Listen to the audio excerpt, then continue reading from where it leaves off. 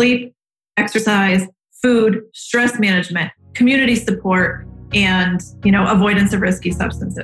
So if we go through those 6 and we at least focus on those and we live our lives by that from the very beginning, then we will move through this in a little bit of a different way. That's good. Hi, I'm Zoe. Hi, I'm Erica. Hey, Erica. This is our podcast. Well, what do we do on the podcast? We talk to wellness experts. Well, what do we talk about? Wellness stuff. And why are we doing this? Because we want to have an inclusive conversation about things that you can actually use and apply to your life. Right. We don't think that wellness should feel preachy. We think it should feel like everybody can participate. That's right. So if you like what you hear, tell a friend. Give us 5 stars. They're all free. All of the above. All of the above. And think of us as your navigators on the bumpy highway to well. We were talking about how it's been a year. It's been 1 year. Everyone's hanging on by a thread. Mm-hmm. Good recap. Thanks. Everyone's hanging on. Yeah. I feel like it's safe to say that we're all experiencing a bit of burnout, whether it's from your family, your children, your spouse, your work, your lack of employment, your health. It's just like all of these things. We're just uncertainty about the future, physical exhaustion, all of those things. We're burnout. But so we talk about the burnout all the time. And what we don't talk about is the people who are like behind the scenes, making sure that our burnout is managed or our health is managed. But in the meantime, like they're the ones who are suffering. We're talking about the community of physicians and like the doctors and nurses and heroes of the last year who are like, I mean, we know that they're unsung heroes, but I think you have to actually take a minute and think about like really what they've been experiencing. And so our guest today was Dr. Michelle Thompson, and she is a physician who she herself is kind of like taking it upon herself to help that whole community of healthcare professionals, because it's like a ripple effect. And she shared some stats about like the suicide rate among physicians. It's like 400 a year, which is absolutely insane and upsetting and disturbing. And so the work that she's doing is this movement about self-care as healthcare. Here's the deal. She basically does a great job showing physicians how to put on their own oxygen mask first. Yes. And that is no joke, because they can't help themselves, they can't help us. So, I mean, truly doing God's work. Yes. I know you like to use that phrase a lot, but I feel like I think maybe it's confusing people into thinking that I'm quite religious when in fact I'm not. Which you're not. But in this case, I do think it applies, because I think that it is like truly the act of selflessness in that like she herself is exhausted and burned out, but she is still, to your point and to the example she gave, putting on the oxygen mask that she needs in order to continue to help others. And I feel like it's just one of those things that's like, it's right under our noses, but next time you go to the doctor, which will probably be soon because we all are going to the doctor a whole lot right now for whatever it is. I don't know. I guess like take a moment and maybe just say like, how are you? And mean it and allow them the space to say, I'm fine, or, it's been a hard year or whatever it is. I just think it's like one of those awareness raising movements that is important and good to keep in mind, because they are people too. Not all heroes wear capes. No, they wear scrubs. All right. Well, let's have a listen. I think she's fascinating. She's got some good stuff to say. So have a listen. Enjoy. Hey guys. So you may have figured out by now that Zoe and I are huge fans of functional mushrooms.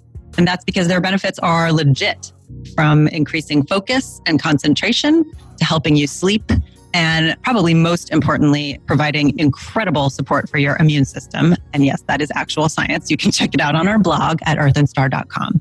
But who doesn't need a little bit of extra immune support right now, if we're being honest? But anyway, the most important thing for you to know actually is that you have to have these fabulous fungi in your system every day in order to reap the benefits. So Earth and Star, our new brand, is making it as easy as possible for you to get the amazing benefits of functional mushrooms every day. Like if you've got a serious cold brew habit, there's a can for that. If you love your afternoon matcha latte, then we've got you covered there. And if you're not like G-Love and you're not feeling the cold beverages, then how about a totally delicious dark chocolate bar that also helps you increase focus and concentration while satisfying your sweet tooth? And it pairs super well with red wine. So we at Earth and Star have created as many ways as possible to help you elevate your everyday routine, because we are not asking you to add another pill or a powder to your very busy schedule of supplements. We just want it to be as easy and absolutely delicious as possible for you to get some mush love into your life. So check us out at earthandstar.com and get 15% off your first order with the code HTW. Hello. Well, we're so happy to meet you face to face, even if it's not live in person. And thank you so much for making time out of what we know is an incredibly busy schedule of helping people who help people. And we were actually talking earlier about how it's just so fitting that we're going to do a conversation about burnout, because we're both feeling completely just done and happy it's Thursday, but really wish it was Saturday. So yeah, thanks. Welcome, Dr. Michelle Thompson Olson. Yeah. So the Olson is on there because of my husband. It makes him smile, but you can just call me Thompson. Okay. Publicly. Yeah, it gets a little bit mixed up. For a while, I was like, okay, the Olson. And then I was like, all right, honey, it's getting confusing. Got it. No problem. So I do. It's there, but you can just call me Dr. Michelle Thompson. Okay. Dr. Michelle Thompson. If ever you see him, throw the Olson on. It'll make him smile. We should never call him Mr. Thompson, which people do to my husband all the time. They call him Mr. Huss, and it is infuriating. They do that to mine too, yeah. And he's so used to it. That's cute. Yeah, I know. So women of power, right? Exactly. Yeah, we need it. I just heard that number today. Since COVID, since the pandemic, it was 2.5 million women have had to leave the workforce. And how are we going to reverse that quickly? I mean, that number was so shocking and upsetting to hear. Yeah. Well, so many of them won't go back at all. But yeah. Hopefully some for another day. We're here to talk about Well, we're here to talk about burnout because we read the really very moving and fascinating piece in the Times a few weeks ago that featured you and the work that you're doing as a doctor, helping other doctors to kind of just get themselves back into, it's something that feels like it's been right under our noses all along, but it's something that we feel like really needs some attention, which is, this is the entire community of people who have never been under more pressure to help and have answers and have solutions. And that type of pressure, I can't even imagine what that feels like in those shoes, let alone having seen what they've seen. So we wanted to have you come and share a little bit about the work that you've done and how you kind of got to where you are. And we'd love to just hear your story and share it. Yeah. So, I guess I never signed up for this. This is sort of one of those things that just happen in life. And I decided back in 2016, after I heard of 4 physicians that died in 1 month, that I was going to jump out and really just start to talk about self-care, because I am an integrative and lifestyle family medicine physician. And I was doing all this work for my community, but I was thinking to myself, my colleagues are suffering. And so how do I help my colleagues when they're not coming to any of the community programs that I'm doing? And I thought I need to do something specifically for my colleagues, because typically physicians don't fraternize with the lay people because they don't want to admit that they have any problems. So it was really a scary time for me to say that I was going to step out and do this work with my colleagues, but I felt like I needed to be brave enough, because if I saved only one life, then it meant everything to me. So I did my very first program called Stop Physician Burnout in 2016, and I did a didgeridoo guided meditation journey at a medical staff meeting. Cool. And so the physicians kind of looked at me like I had 12 heads. And some of them sat with their arms folded, just looking at me like, why am I here? But I'm getting my continuing education credit, so I'll sit here.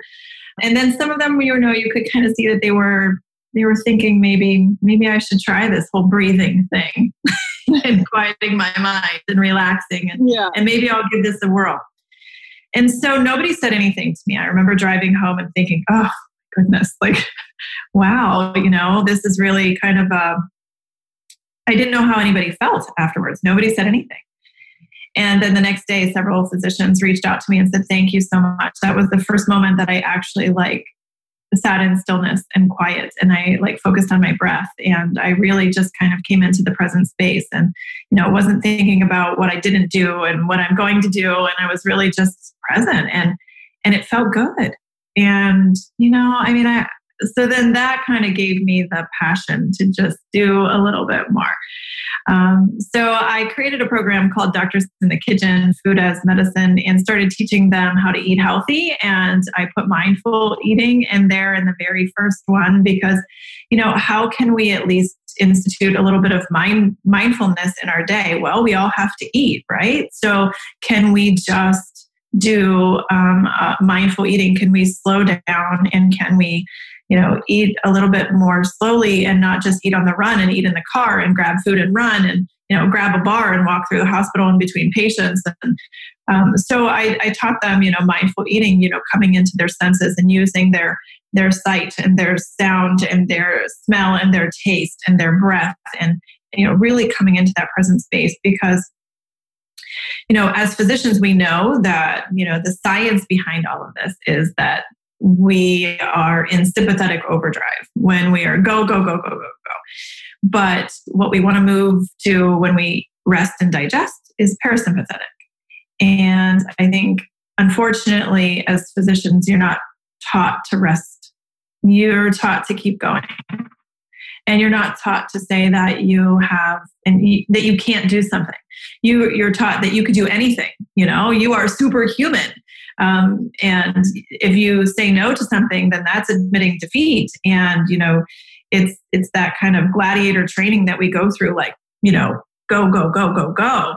And so what I tried to do is start to break down those barriers. We too need to slow down. We too need to breathe. We too need to stop and take care of ourselves. And by taking care of ourselves, that is taking care of patients. And we are not superhuman. We are human. And we really want to take better care of ourselves so that we can take better care of our patients and our families, and it's honestly, we owe it to our families. They love us. They care about us, right? And so if we're not taking care of ourselves, how are we taking care of anybody? Really, if we're not taking care of ourselves, if we put ourselves on the line and we hurt ourselves. So that's kind of where the Doctors in the Kitchen piece came in, and and that was fun. That was also CME, and we had more fun there. We served wine, so we drew them in that way. We'll have food and wine, and we can eat together and have that camaraderie. And then I created a full physician wellness day where we actually started to dive into some more modalities, mind-body medicine and shaking and dancing and soft belly breathing and Tai Chi and yoga and Qigong and sound therapy, and really just, giving them some other tools, guided imagery, that are all very foreign to us. And also along the way, teaching the science. So not just this is woo-woo, here we're going to talk about this whole breathing thing, the science behind that and how that, that breath work that, relaxes your diaphragm and activates the vagus nerve, which moves you from sympathetic into parasympathetic, and why that's beneficial and why we can't survive in sympathetic overdrive and all of those different things. So that was the whole physician wellness, day that I created. And I also did a nursing wellness piece for the nurses, again, keeping them separate from the physicians because physicians, need their space and nurses need their space. So with that along the way, I guess I was really called to do more with the residents and the medical students, and so that's just where this all began. And I don't know. I mean, well, I guess it's when I hear these stats, with doctors, and there were some in the article, but The question for me is just immediately like, is this an American thing? Like, how are physicians coping? No, this is a worldwide. I mean, this is global. This is, some of the physicians that I've worked with are from India, from Colombia, and the Center for Mind Body Medicine, the trainings when they all went online, they're from worldwide. I mean, all the physicians that are coming in. So it's really powerful. This whole pandemic has been very stressful for physicians, but it's also been wonderful to connect all of us across the globe. So we are all in a global trauma. So not just the physicians. I mean, physicians by nature, we're already suffering trauma by being a physician in healthcare. But then you add a pandemic onto it and it's almost crushing. And, you can't sustain the rigors of the work and the stress and the frustration that you're withstanding from dealing with not having what you need to care for people, let alone, you're not really caring for yourself along the way. So you're sleep deprived and you're food deprived, nutrition deprived, because maybe you're only sleeping a few hours a night because you're stressed about the day you had or the day you're about to have, or you're not eating well because you don't have time. Right. You're not doing your self-care exercise because you don't have time and you're exhausted. So it leads to this vicious cycle.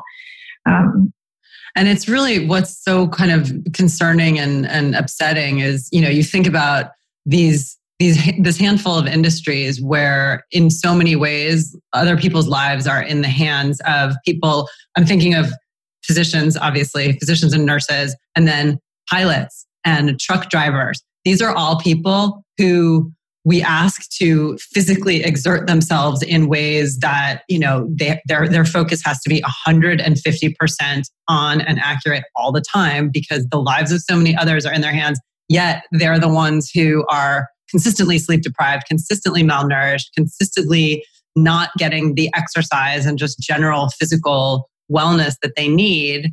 The truck drivers and pilot example aside, with physicians, I mean, it really makes me wonder, is this a nature or nurture thing? Like, are you sort of already made of something in that real sense of just, a sort of ascetic stoicism and that's kind of what encourages you to go into a field like this? Or is it like once you get there, you realize what it's going to take and you kind of have to shut down your systems and make sure that you will just continue to be okay with abusing your system this way?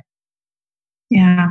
I mean, you just gave me goosebumps because it's a little bit of both. I think it takes a certain kind of person to go into the field and to withstand the rigors of, applying for a spot that there's not that many spots that are available for medical school and then residency. And then they become cutthroat with one another because you're trying to apply for, you're against each other, you're pitting each other, and it becomes this very competitive nature.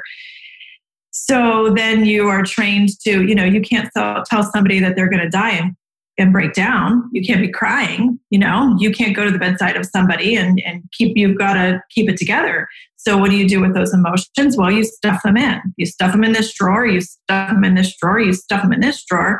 And then at one point, when you take two steps back, either if you do have somebody that helps you come to the awareness of all of that, then you start to open those drawers and take a peek in and go, gosh, what's going on in there? Or you kill yourself, or you have a mental breakdown. I mean, many physicians that I know have had hospitalizations due to mental breakdown.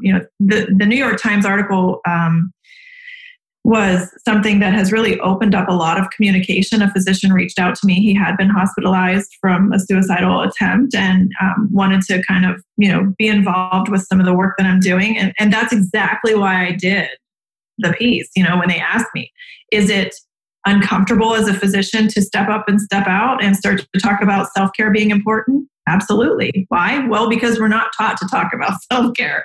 We're taught to keep on going, So it's just trying to change the culture of medicine. Mm-hmm.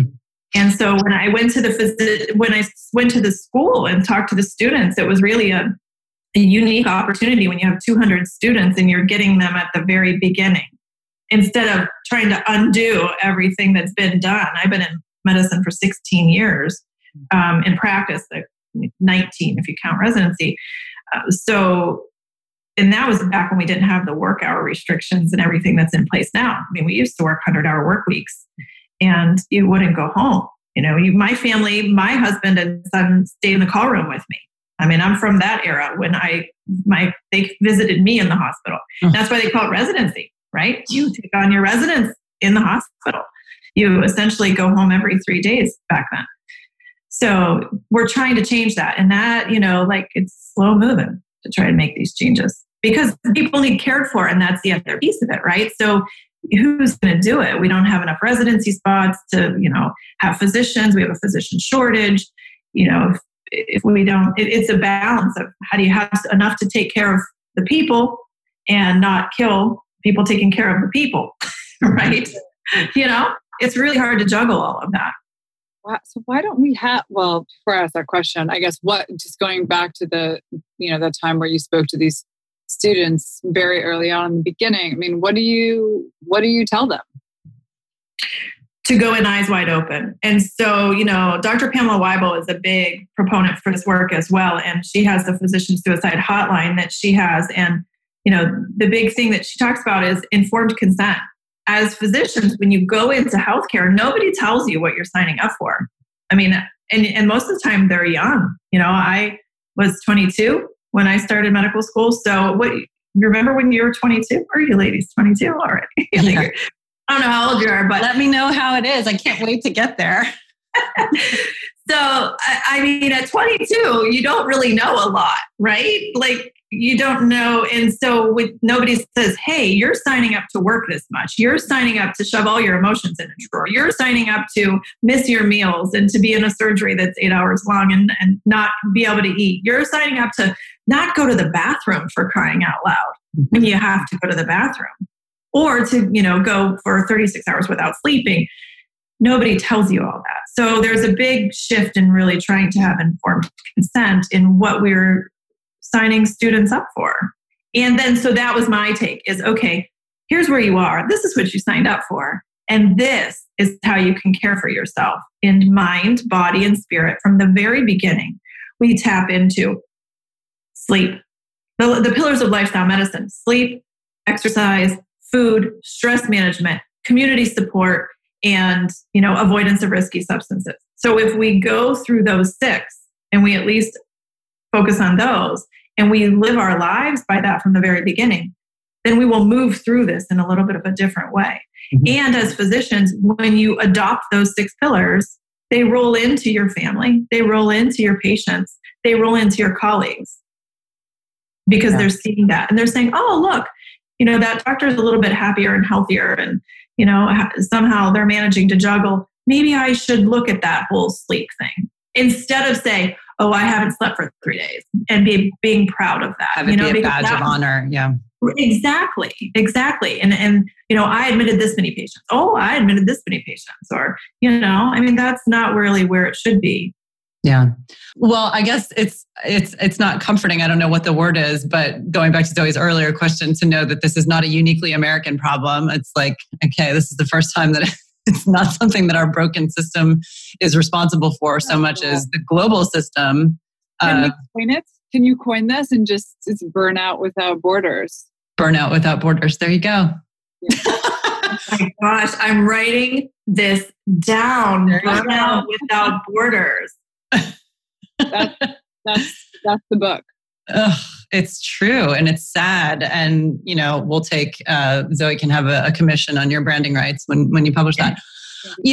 I'm also sitting here thinking about the pillars that you mentioned and what the sort of the general, we talk all the time about the divide between Western and Eastern medicines and practices, and how nobody's putting down Western medicine in this camp. We're certainly very happy. Look, vaccines are coming out of Western medicine, and you can't meditate your way out of COVID and all of that. And when you have broken limbs and car accidents, like this is why we have it, but. The Eastern modalities and practices that could certainly take the place of, say, like the pharmaceutical, kind of channel of Western medicine, where instead of taking a pill to fix what ails you, which then creates another ailment that you have to take a pill for, we're obviously all in the camp of prevent what's going to potentially ail you in the first place by addressing these pillars, by keeping yourself in better overall form.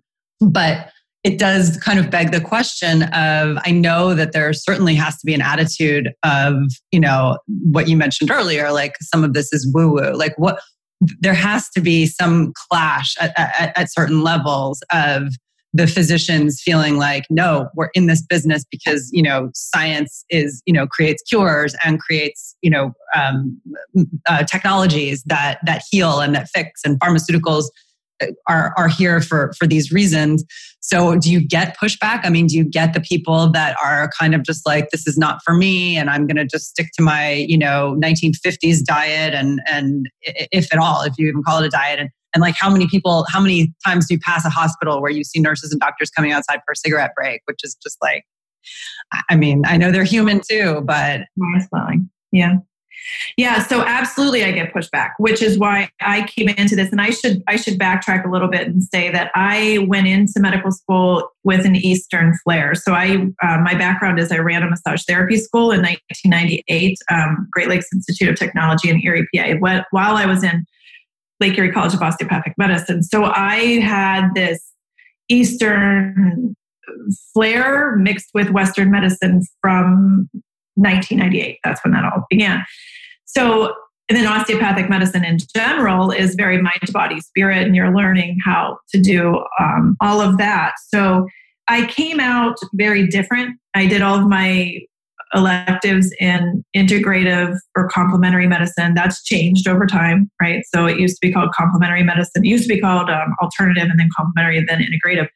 And I actually got board certified in it, which is all science-based. And that's the part, there is a lot of science out there. And there's a documentary that I'm actually in coming out called Going OM, O-M, and it is all on sound therapy and how that is actually incorporated into each and every one of our lives. We all use sound.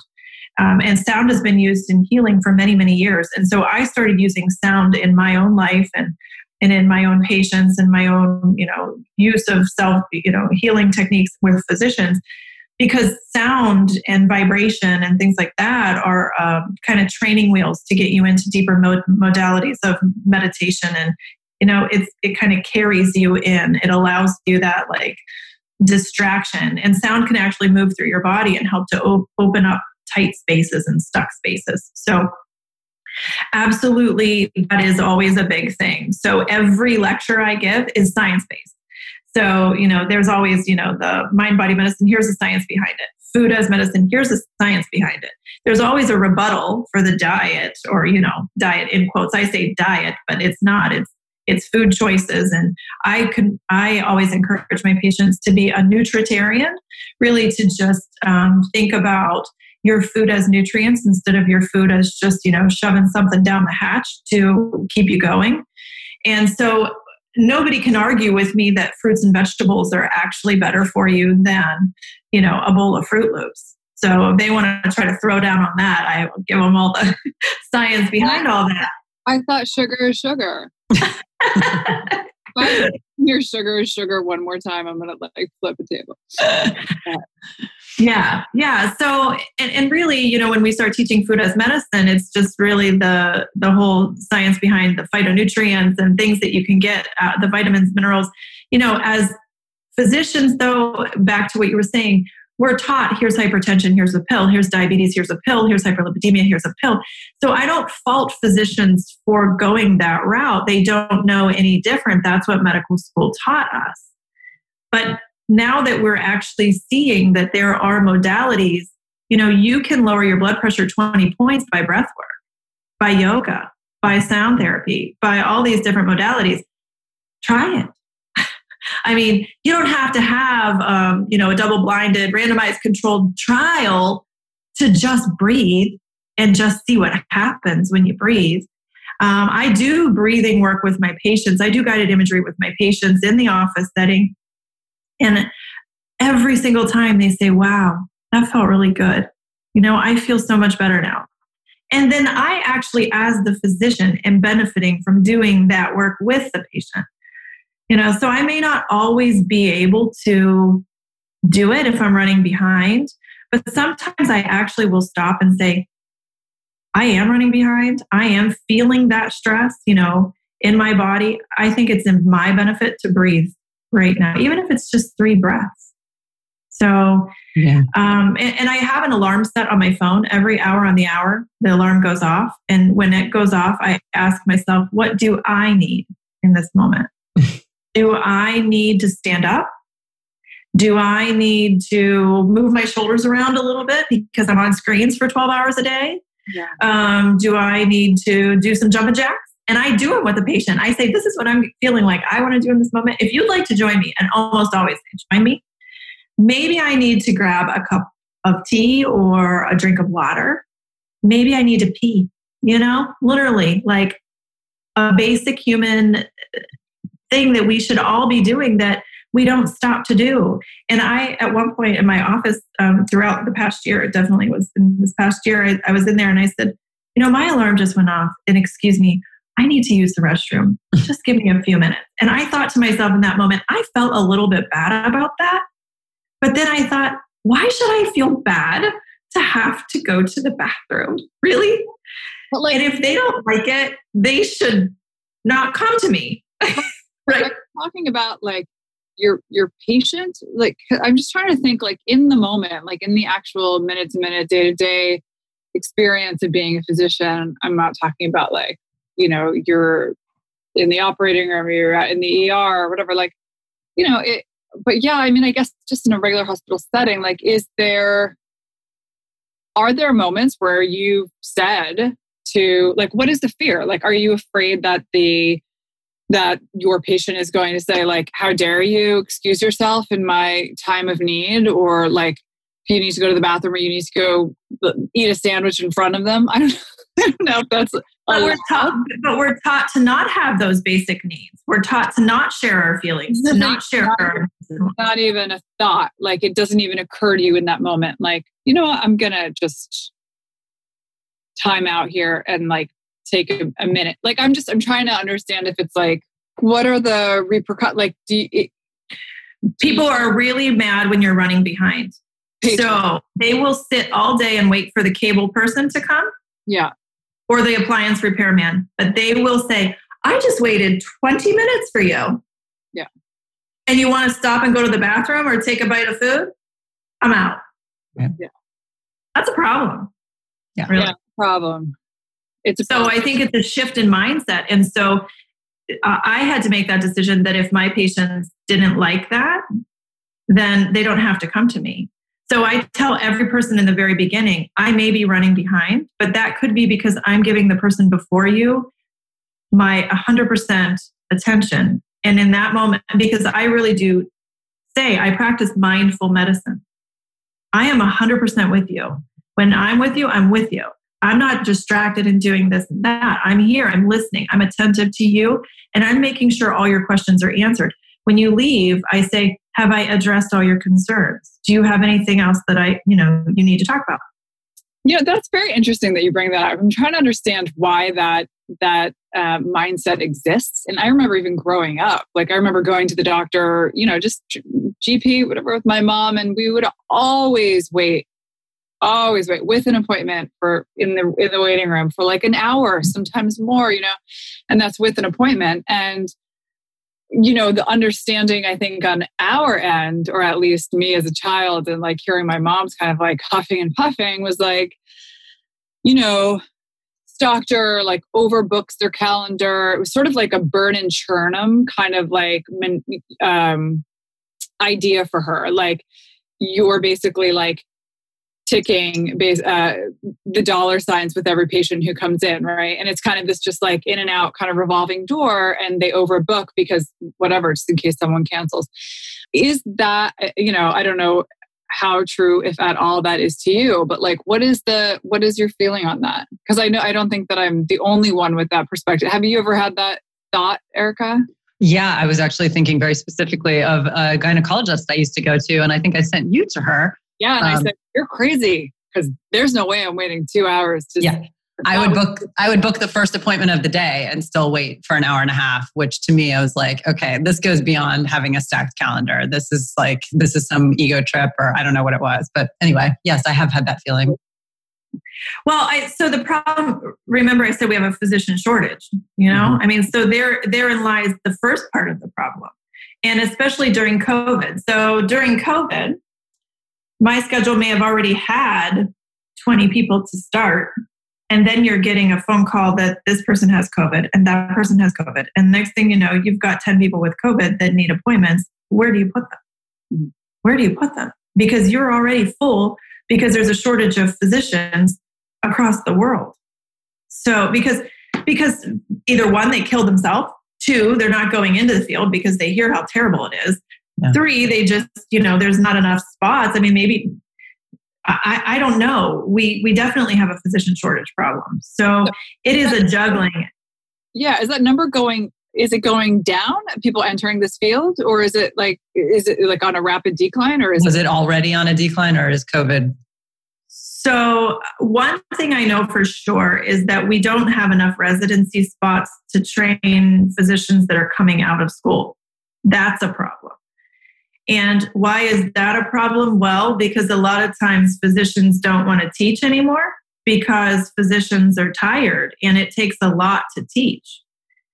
So I actually started, I pulled myself out and went virtually in March, right when the pandemic started. I was actually chair of medicine at that moment. I'm currently now vice chief of staff for UPMC Horizon and Jameson. But when I pulled myself out so that I could kind of get my bearings and know how I was going to manage helping all my colleagues go virtual, and then how I was going to manage all my patients, and then how I was going to take care of myself and not lose myself in this whole, what I knew was going to be a long haul. It wasn't going to be a sprint. It was going to be a marathon. And then how I was going to be able to figure out how to teach, continue to go back into teaching, because I teach a lot. I have, residents, medical students, interns with me. So once I got that piece figured out, I went back in May and I'm teaching on a virtual platform. So one thing that COVID has been wonderful for me is that I have opened up a virtual platform where my residents or anybody, student or intern, can be with me from anywhere. So, UPMC is across New York, Maryland, and Pennsylvania. And so I can have I had a student in Buffalo, New York, who was with me virtually on the screen seeing patients. That's powerful. So, that will be helpful. That's one thing that's coming out of COVID that is going to be helpful. We'll be able to teach more. We'll be able to maybe, possibly, hopefully open up more residency spots and figure out how to work this. UPMC, we're actually on the cutting edge of opening a lifestyle medicine residency program. We're in the midst of doing that right now. So we'll be teaching physicians from the get-go, right out of the gate, self-care, those 6 pillars we already talked about. I am also board certified in integrative medicine. So I add in things like, the art therapy, the sound therapy, the, herbal, the aromatherapy, the Tai Chi, yoga, Qigong, energy work, Reiki, massage therapy, neuromuscular therapy, all of those different modalities, the meditation, mindfulness, guided imagery, mind-body medicine stuff.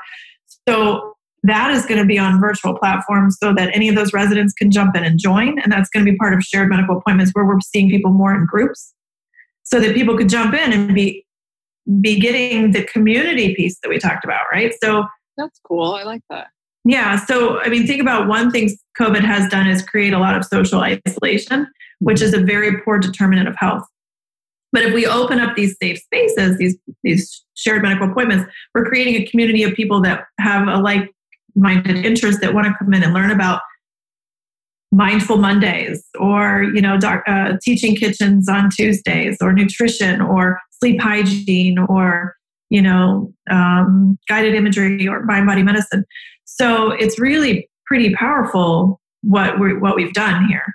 That we have all these platforms that we can jump on and we can connect because it's that community piece that we need. And that was actually what had helped me so much when I joined the Center for Mind Body Medicine skills group during the beginning of the pandemic. It was to give myself a space for 2 hours out of the week. And truth be told, when Dr. James Gordon said to me, "Can you commit to 2 hours a week for 8 weeks?" I was like, yes, because, I really wanted to be in the group, but I was thinking to myself, can I really find 2 hours in my week? And then I thought, I really should, right? I should be able to find 2 hours in my week for myself And I did. And it was the best gift I gave myself. It really was, because I connected with like-minded physicians across the US, or healthcare workers, because some of them weren't physicians.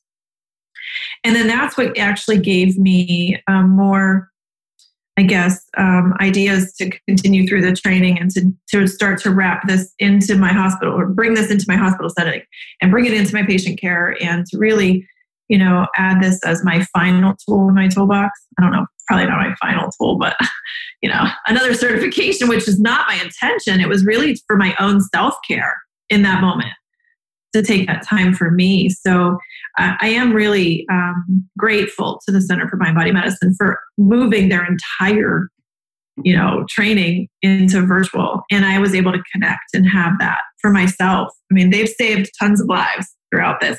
And Dr. James Gordon wrote that book, Transforming Trauma, which then, that is based on, so many of us have had trauma, childhood trauma in our life. And I, at one point, didn't even believe I had trauma. I was like, oh, these poor people that have had trauma. And then I realized, oh, we all had trauma, really. Yeah. Especially when we had a pandemic. Not one of us is spared from trauma. It's a global trauma. Right. Right. Which in some ways should suggest, again, if we're looking at, some of the silver linings and good things to come out of this, that maybe people, the level of professional, the physician, that sort of stratosphere that medical professionals operate on will become a little bit more honest with themselves about, how much they can really tolerate. And hopefully programs like yours and the ones that you're referring actually do have an opportunity to work their way through the system. But I mean, I guess the question for me is, obviously our goal here in having conversations like this is just to raise awareness on topics like this. And I would be thrilled to know if there are a number of, if there's a community of medical professionals that is listening, and maybe this is helpful for them to, to kind of become aware of something that they weren't considering before. But how are you going to, how do we make sure that every medical professional is aware of this type of movement, of this type of work, and has the opportunity to kind of just be humble in a moment with themselves? What can we do as civilians to help sort of encourage this, because it can only bring good things, obviously, in the end. Well, you're doing it. I mean, thank you for this space. When you reached out to me, I was just like, absolutely. Why? Because we need to create awareness. If one person saves their life because we took 1 hour to talk about this, that is amazing. But I think it's going to be more, because it is a movement.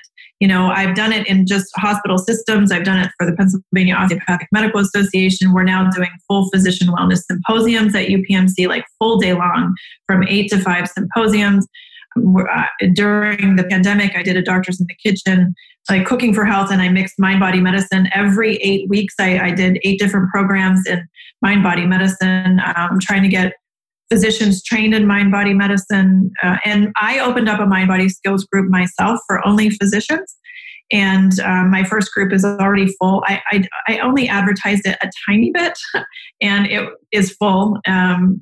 And so my plan is to continue to do those groups where we meet and we connect and have that safe space, that community where we can start to break down some of these barriers, that we should not be talking about our feelings, and that we too have feelings, and we should take time to breathe, and we should put our own oxygen mask on before putting on the person beside us. We should wake up and think about, every Sunday I look at my schedule and say, what am I going to do for myself for the week? And then everything else gets penciled in. I'm always first. And I taught my son that. My son is going to be 30 this summer. And I'm proud of the human that he has become, because he does take care of himself as well. And he will remind me to take care of myself if he sees me not doing it. And he just recently did that with me over the holidays during the COVID surge. It was so crazy. And he said, "Mom, stop. Let's breathe." And he put on nice music, and we started breathing together. And I was like, oh, thank goodness. thank goodness he's there for me back. And that was a reminder that we are such an example to our children, to our families, to our patients, to our friends. We should be the ripple to change the world. So that is what I'm out here trying to do, is to just talk about it and get systems to change. So I tell people all the time, if you want to, I actually have a website. It's www.bewelltherapies.org. And I have tons of things on my YouTube channel. So if you have any interest whatsoever in looking at that, you can scroll through any of the videos. I did a physician grand rounds for family medicine in November, and it was a whole afternoon on physician wellness and, burnout and, nutrition and mind-body medicine and all this. And we did some sound therapy. We did some skills and experiential. So that's all free on my website. And, reach out to me if you want to bring that into your own institution. Play it. Just play it. That's one of the things we've learned over time, is just the content's there. It's free for you to use. Just have it. By me doing that, the psychiatrists reached out to me, and they actually want me to do, I'm doing grand rounds next month for the psychiatry department, because they want to learn to do it not just with themselves, but at the bedside with acute psychiatric patients as well as outpatient psychiatric patients. That's powerful, right? Because when the physician is doing it, the patient is doing it, they're using the tool, they're learning the tool, it's helping everybody. So, I really think that there is a huge movement in medicine to use lifestyle medicine first. I'm a member of the American College of Lifestyle Medicine. I'm a part of the Women's Health Interest Group. And that to me is really important, because women by default try to save the world. They try to take care of everything in the house, and sometimes they lose themselves along the way. Yeah. And so I'm really hopeful that I can not just do this through women's health, but also men's health, and just inspire the world to make changes and put yourself in the driver's seat of your healthcare. And self-care is healthcare. And that's what we have to remember, is that self-care, if we're doing all the right things in self-care, we won't need as much healthcare. We won't need as much money spent on medications and on problems and stents and, acute, surgeries that you need. Yes, like you said in the beginning, thank God for drugs. I'm glad we have them during COVID. I'm glad we have ways to repair and surgery to repair fractures and things like that. I mean, absolutely, I am a Western medicine fan. I am a Western medicine physician. Yeah. But let's try to avoid it. So anesthesia is good. It is good. Actually, my partner in Mind Body Skills, Dr. Sarah Sierra, is an anesthesiologist. And so she is wonderful. But, one of the movements, the other partner that I have, Dr. Melissa Kerr, she's actually an integrative physical therapist, and she's now doing self-care and food integrative nutrition with all of her physical therapy patients. And because we've realized that people aren't healing from surgeries because they're not eating well. They're not in the proper mindset. They're not having a positive outlook. They're not working on their stress. They're carrying their stress in their weakest spot, which may be their place they're recovering from surgery. Mm-hmm. So we're starting to really start to use, this is bridging across all the different fields. So, and when you put the money in, people will say, well, it's expensive to take care of yourself.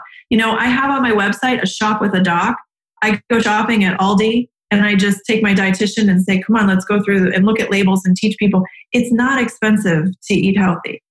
I do understand that we have food deserts and we have, disparities and that. And I'm very sensitive to that, and was just on a call this morning working on that and how we can break down some of those barriers.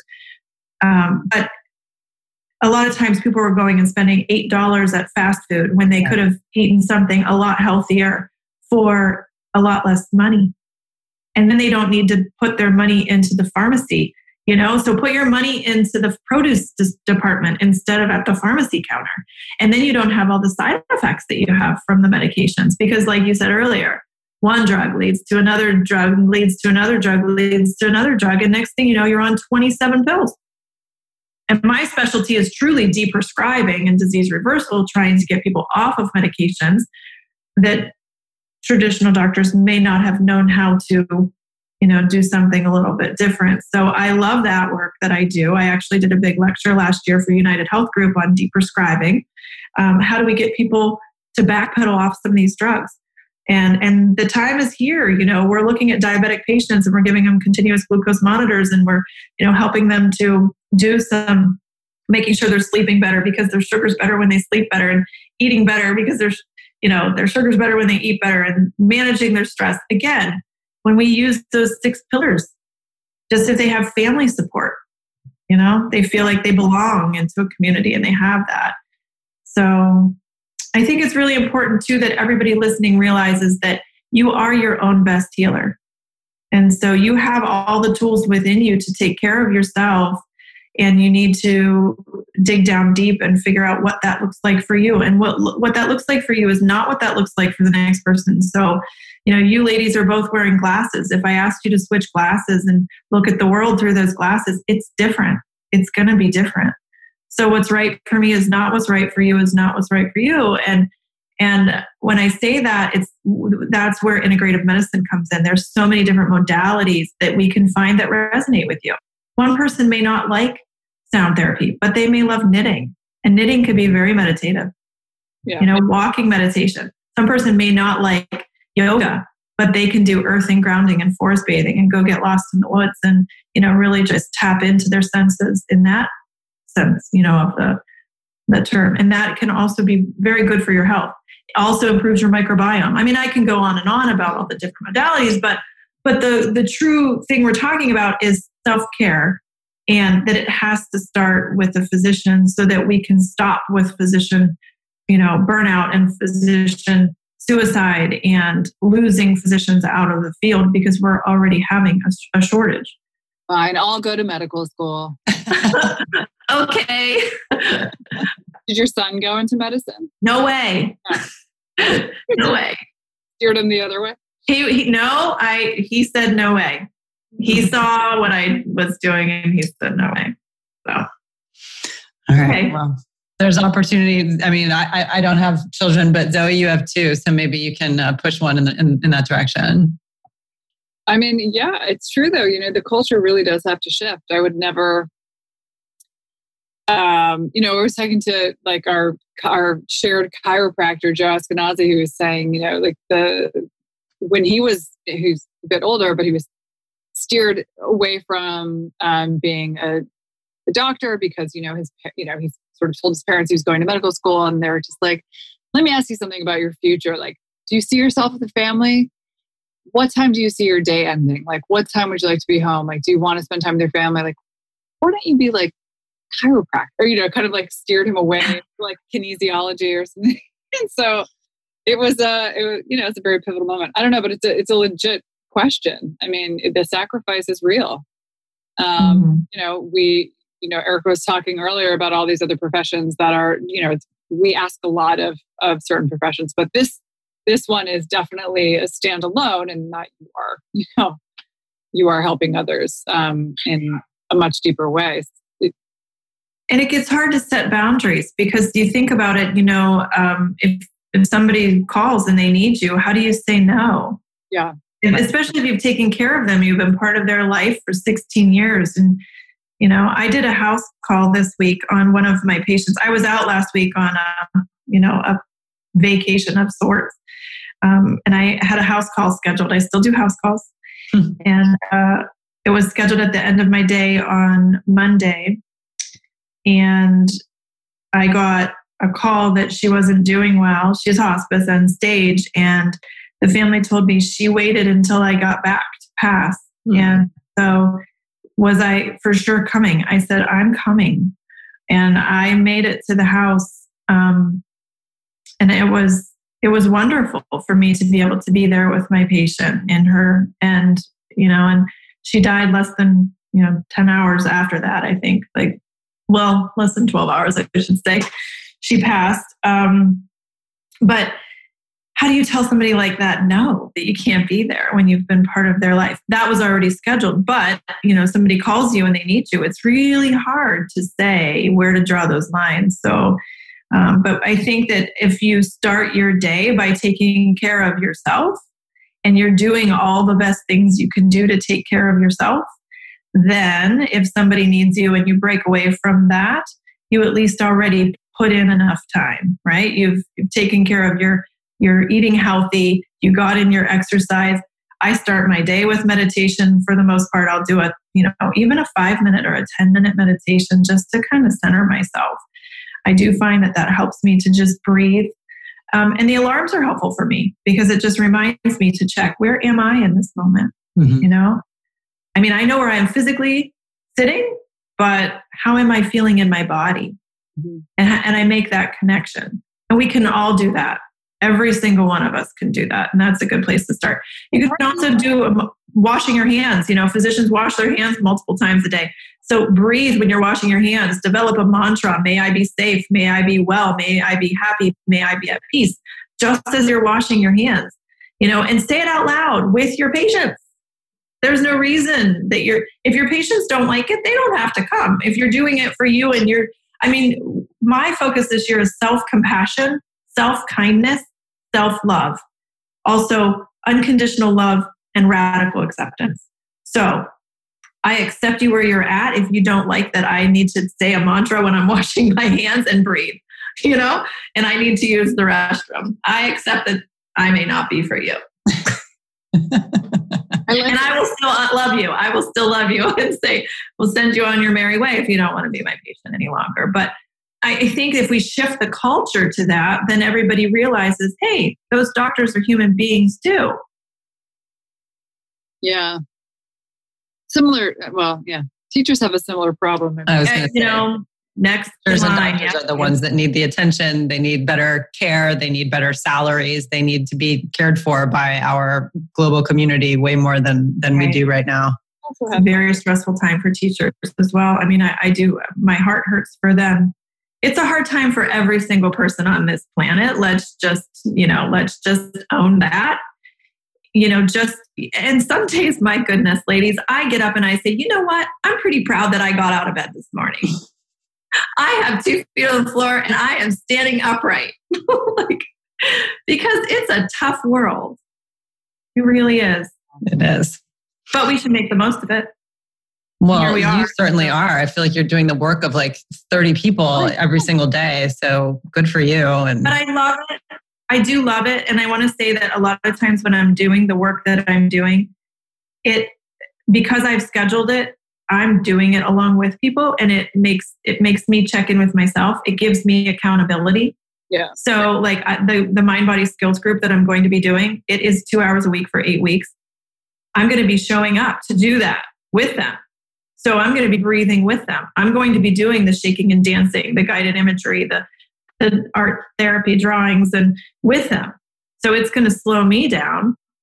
So yes, it's a time commitment and I have to use my brain to do it, but it's going to be important that, it's giving me that space again.